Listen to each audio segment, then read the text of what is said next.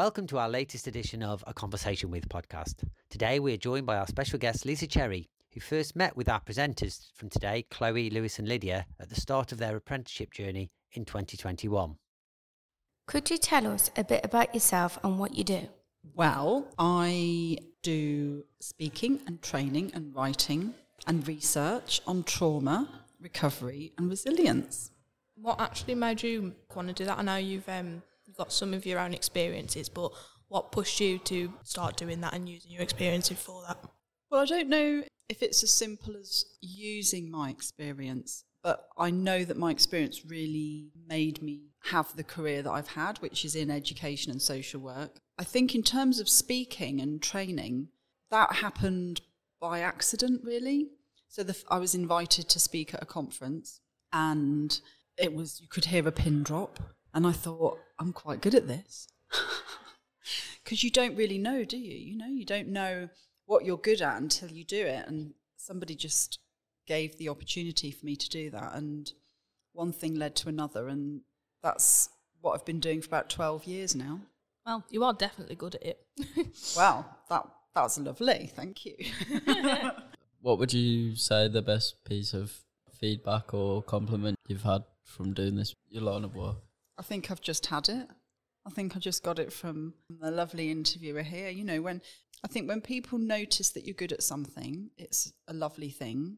But I think in this work, when I can see my work starting to infiltrate into other things, whether that's in universities that are training social workers and teachers, and they've got to read my books, and so my work is starting to filter into there. When I hear sometimes phrases that I know are mine and I hear people using them, I think that's a compliment. So yeah, I think we all need to know that we're good at what we do, but at the same time, this kind of work is something you're driven to do. I'm very driven to do this work, so it's rather handy that I'm good at it. What top tips could you give to our children and young people?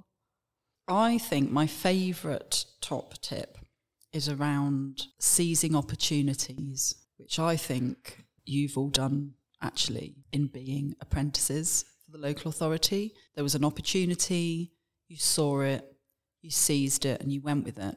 Because the thing about opportunities is we have to be presented with them, but then we have to see that we've been presented with an opportunity, and then we have to believe that we're worth going for that opportunity. So that would be my kind of top tips. Have your eyes wide open for opportunities and then go for them. For any social workers who may be listening, what top tips could you give them about working with children and young people? Well, I guess I've just done 2 hours of my favourite top tips in the conference we were at this morning. And that's very much around really thinking about language, really thinking about working with, doing with, walking alongside with, rather than doing to. Understanding that the child will become an adult. Yeah. I think that gets very lost, and that can get very lost in thinking about how we record and write things that are going on. Social workers have to write stuff down. They have to have a record of things. But what does that look like when the child becomes an adult and wants to go and read it? So being very mindful about the fact that that child will become an adult and will want to know what happened to them, which is very different than being driven to write something that might be used legally. When we read a file, if we've been in care and we want to go and read a file, the question we've got is not, was it really good in court or was it a really good legal document? Our questions will be, what happened to me? I don't understand. And so that tension has to be really considered, I think, by the social worker. Yeah. And I think also that maybe social workers, they get too caught up in the fact that this is their job. I think they lose sight of the fact that they actually have like a child or young person's life in their hands because they make decisions for you. And I think they lose sight of that. They're like, this is my job, I've got to go do this. And if they can't do it, they've got the other aspect of the job, like the in-office stuff, like all the meetings and that. And then they've got the visiting. And I think if they get too caught up on one side of it, they lose sight of the young person. And then that young person is still counting on you. And if you don't tell them that you're turning up, it can ruin their entire plans and it can make them feel like terrible and just really ruin their mood for the entire day. I don't think social workers actually think about their side of it much. Yeah, I mean, you're absolutely right. I think it's that relational stuff again, isn't it? Yeah. It's, you know, how do you remember that actually the most important person in this is the young person, when you've got so many other pressures and demands and people asking you to write this report and get this done and you've got to go here and you've got loads of things to think about. But that needs realigning. You know, Yeah. You're right. I think as an organisation, like, we can do it on a whole as well. Because say if I was a social worker, for instance, God forbid, if I was going on a visit and I knew that this person was struggling quite a bit and they maybe just needed some extra time, I'd say to my manager, I'm going to block this entire day out. I'm going to spend that day with this child, this young person, and I'm going to be purely focusing on them. I'm not answering emails, I'm not answering phone calls. If it is an emergency, that is the only time you can contact me. But my pure focus today is this child.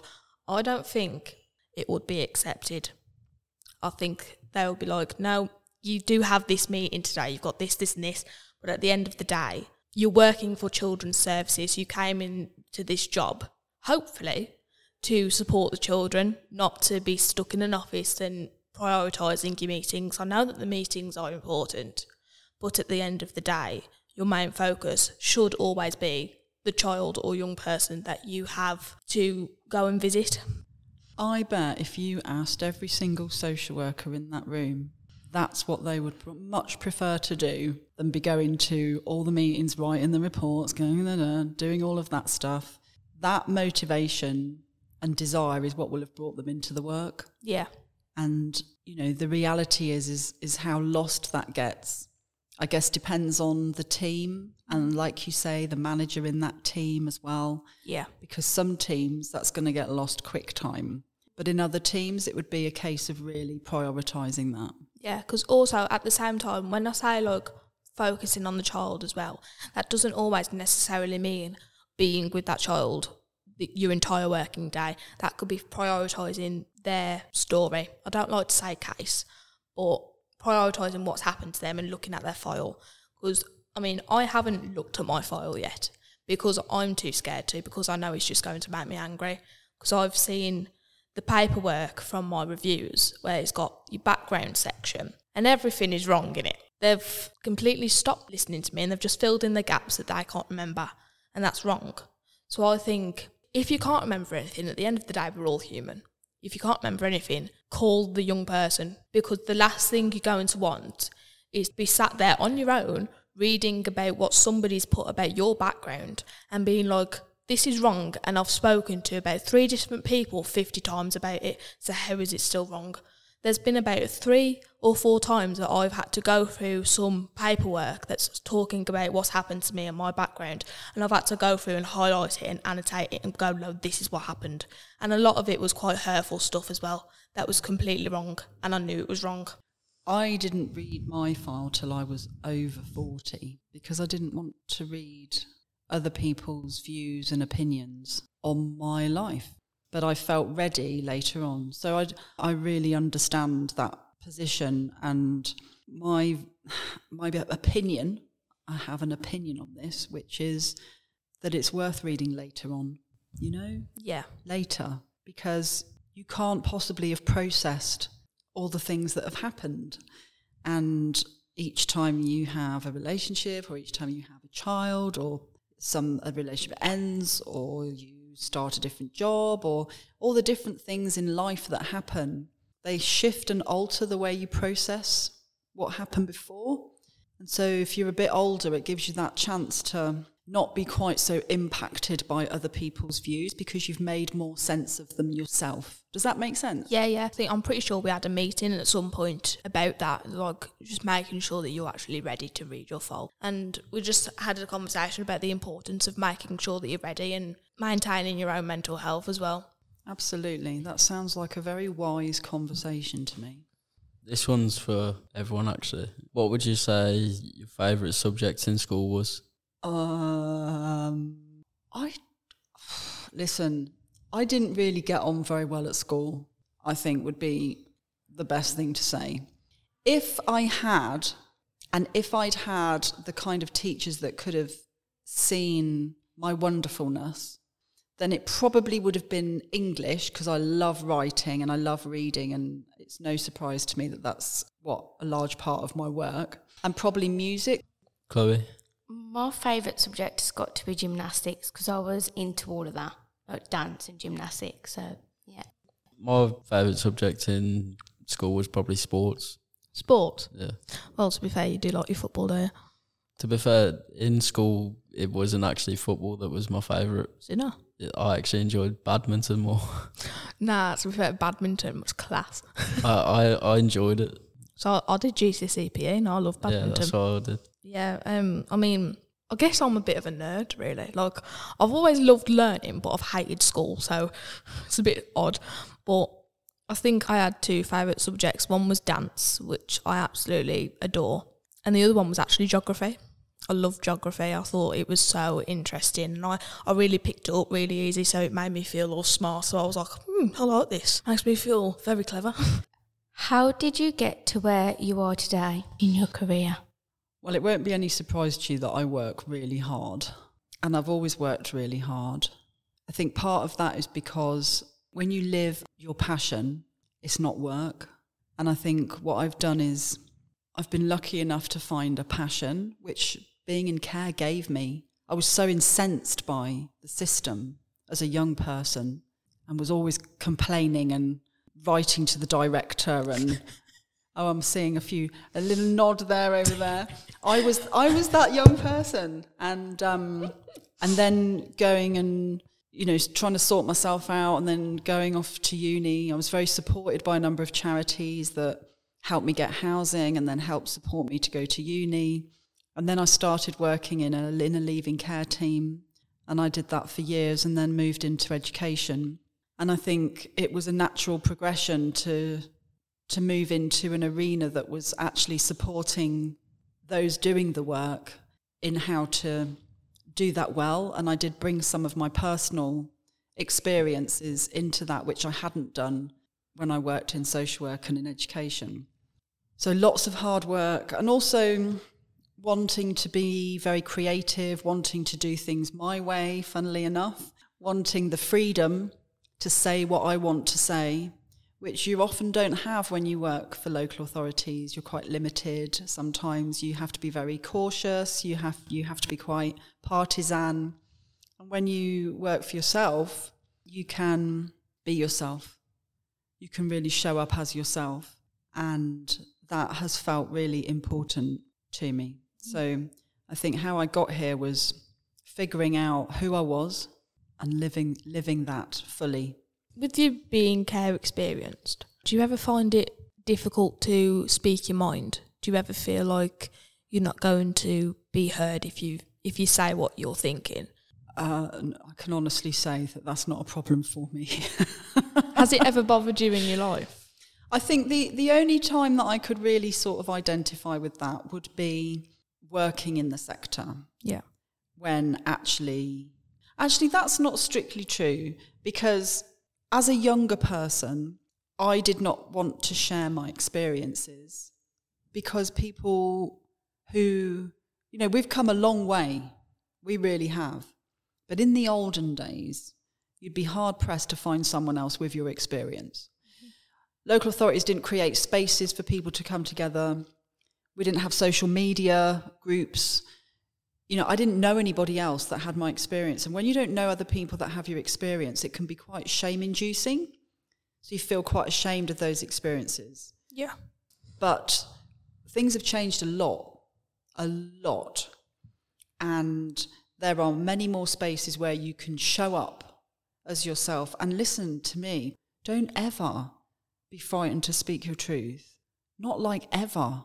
Don't ever. You step into that and be authentic, because that's what the world needs. That is what the world needs. So don't ever feel like you can't speak your truth, not ever. Yeah, because like the reason I ask, like I've always been very strong-minded. I've always got like a lot of strong opinions, and for the most part, I do speak my mind.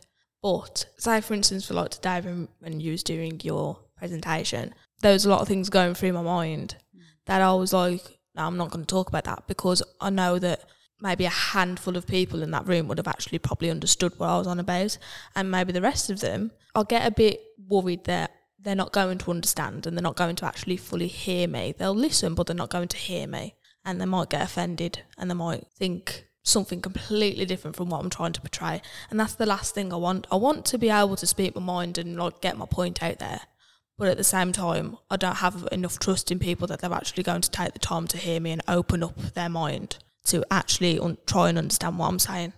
And some of that is trusting yourself, and it's about harnessing the way you articulate yourself and really, really crafting that art, because conveying complex messages simply in ways that don't evoke a defensive response, which is what I think you're talking about, they're skills that take time to really practice and harness. So things like doing the podcast, things like being an apprentice, things like the Care Council, any opportunity that you've got to express yourself verbally and articulate what's going on for you will help harness, cultivate, and polish those messages.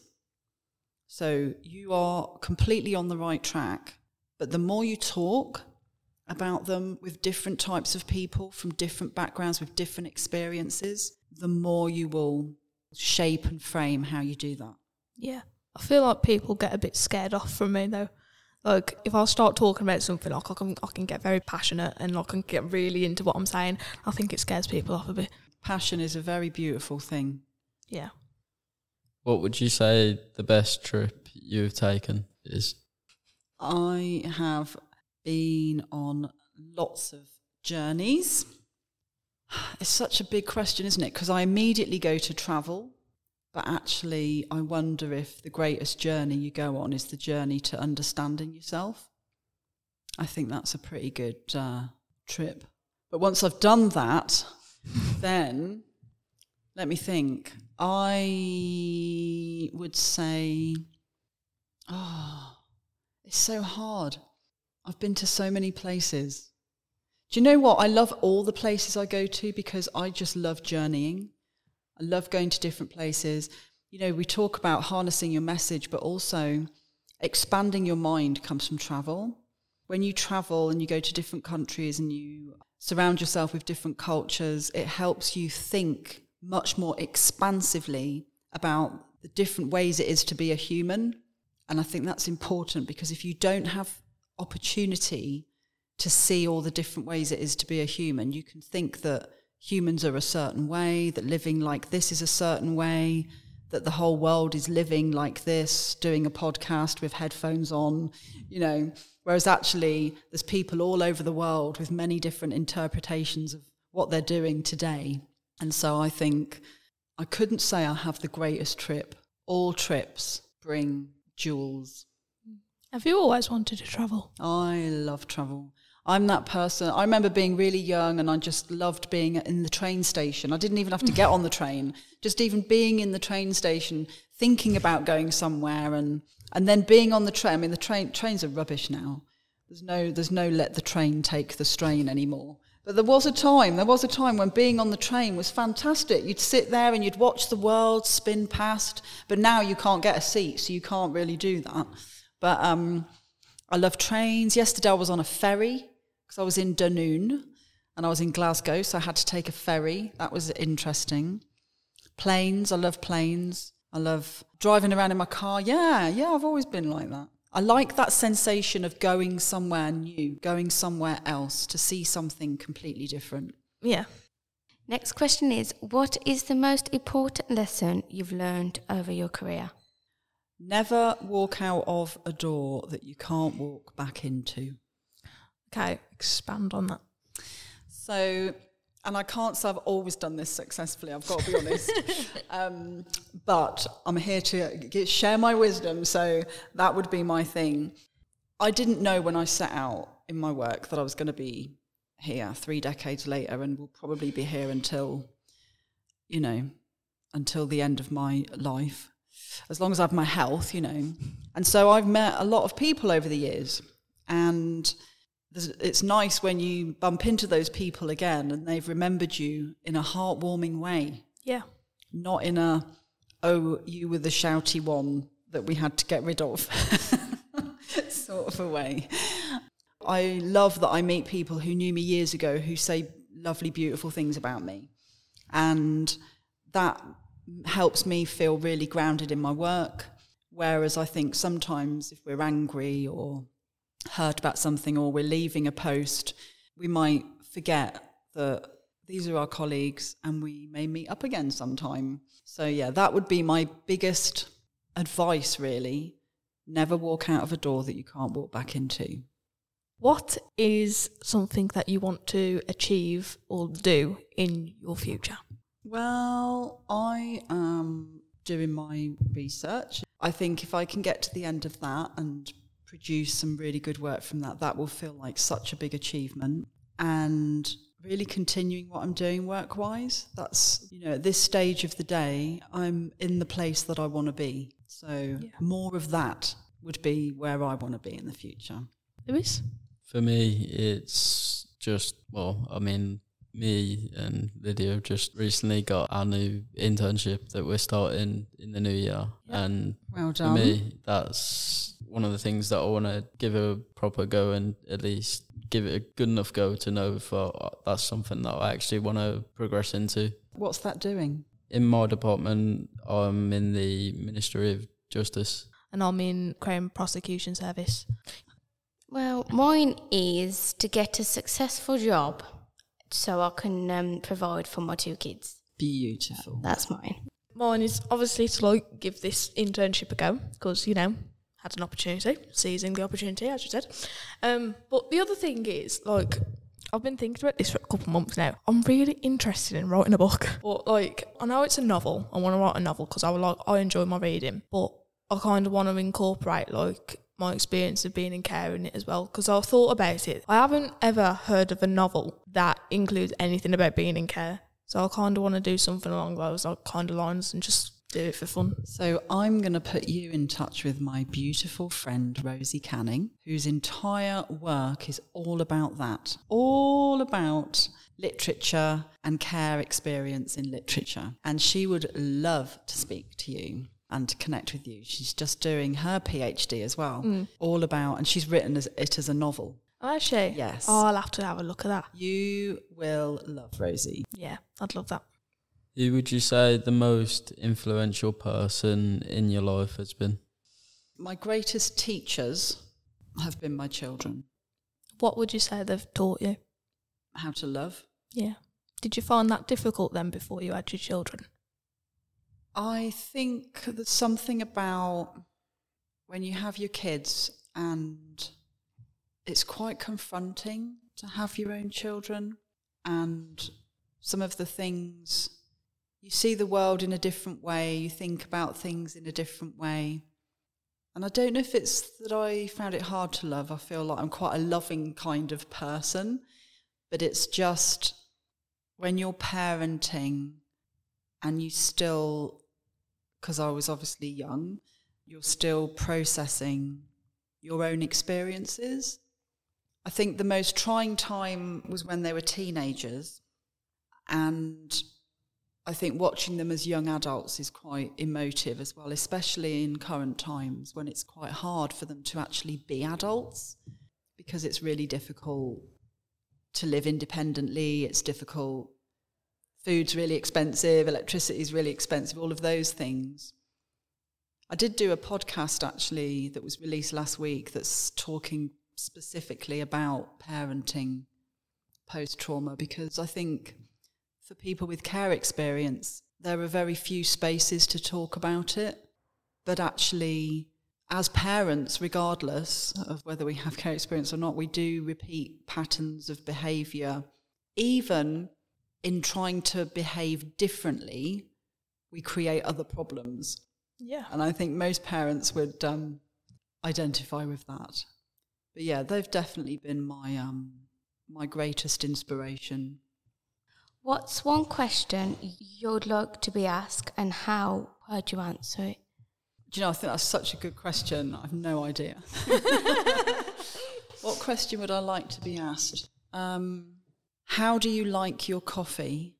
And I would respond with, I personally like freshly ground coffee from a Gaggia machine with skinny milk and shavings of dark chocolate. Very luxurious. So when I arrive somewhere to speak and they say, would you like coffee? Then that's how I answer it. And then they think that I'm a bit of a diva. Well, I mean, you like what you like, don't you? Exactly. Thinking back to your teachers, and this is for everyone, was there one teacher that really stood out with you and stuck with you through your life? Several, actually. Mrs. Astley, I remember, and Mrs. Mann. Now, Mrs. Mann got me, I don't know if you remember this, but when you wet yourself at school, they'd go and find some big blue knickers. And I remember Mrs. Mann, because she went and got the big blue knickers, and Mrs. Astley was my infant school teacher. I remember Mrs. Grant because she slapped me round the face. Oh. I think that's called assault now. And I remember Mr. Morton, who said he would like to foster me. Oh. Yeah. So it's funny, isn't it? The teachers you remember, all for very different kind of reasons. Yeah, they're the teachers that I really specifically remember. Most of the others are a bit of a blur, to be fair. Who do you remember? For me, it wasn't really like an actual teacher. It was more of a PA and someone that I'd go to if I'd been naughty in class or something. Is this the Pringle thing? Yeah. But no, it's more than that. She was literally the only reason that I didn't get kicked out of my school. What was the Pringle thing? Did she bribe you with them, or did she just Yeah, she actually did she gift them you or what? Basically what happened was, if I stayed in every one of my lessons for that day, she'd buy me a tub of Pringles to kind of say as a reward. You obviously love Pringles, right? Well, I was a big fan of Pringles. Yeah. So, yeah. She knew that Pringles was the way. Yeah. Yeah. Now, I've got a question about that. Is this one box of Pringles a day or one per lesson you go to? It started off one a day and then it went to one a week. One a week. So I'm very interested to know the actual total amount of how many Pringles you actually had off this woman. It only started from like year 10-ish, and then year 11 she left anyway. And that was the end of the whole Pringle party. No. No. Was it not? Who carried it on? On my 18th birthday, she actually turned up at my house with a box of Pringles. Now, you know, that's the kind of thing that I hope everybody is listening to and thinking about, because that's the stuff that makes the difference. Not only did she remember your birthday after leaving her post, she brought you something that meant something to you. And that is a pure example of proper relational practice. Beautiful. Claire? I don't really have one. None of my teachers was nice at school, so it's because they all knew that I was obviously in care, so then they treated me differently. So they didn't treat me as the same as the other kids, so... Negatively or positively? Negatively. I just didn't like none of them. I mean, for me, it was two. So one was my form tutor, Mrs. Johnston. I loved her. She was lovely. She never hesitated to tell me when she thought I was doing something wrong, which I loved, because she would never hold a grudge about it either. So she'd come back and be like completely normal again and completely happy, and I knew I could always go to her about anything. And she took the time to sit down with my nan and granddad when I was moving through different places, like when I was like moving from my nan and granddad's into foster care and back and forth and all that. So she really took the time to actually make sure that we was all right as a family. And then the other teacher that kind of really stuck with me is Miss Knight, or as we used to call her T-Dog, because her first name's Tanisha. She was my dance teacher. And we actually had a protest in school about it because she was on a temporary contract and they'd promised her that she could stay on until we'd left, because at the time we was in year 9. And then, they got rid of her out of nowhere. She had like 2 weeks, and for those 2 weeks we kept protesting and we got threatened to get kicked out. But she was lovely. She was like the mom that I didn't have at the time.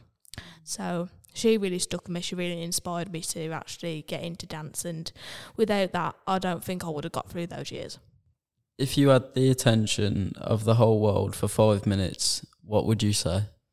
The stuff that I say every day. That children become adults and adults were once children, and as such, children are the future.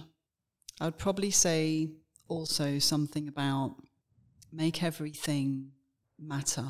Make what you do matter, and remember that you are agents of change. What change do you want to be? Do you want to be changed for the better? Or do you want to continue things that are not right and not okay?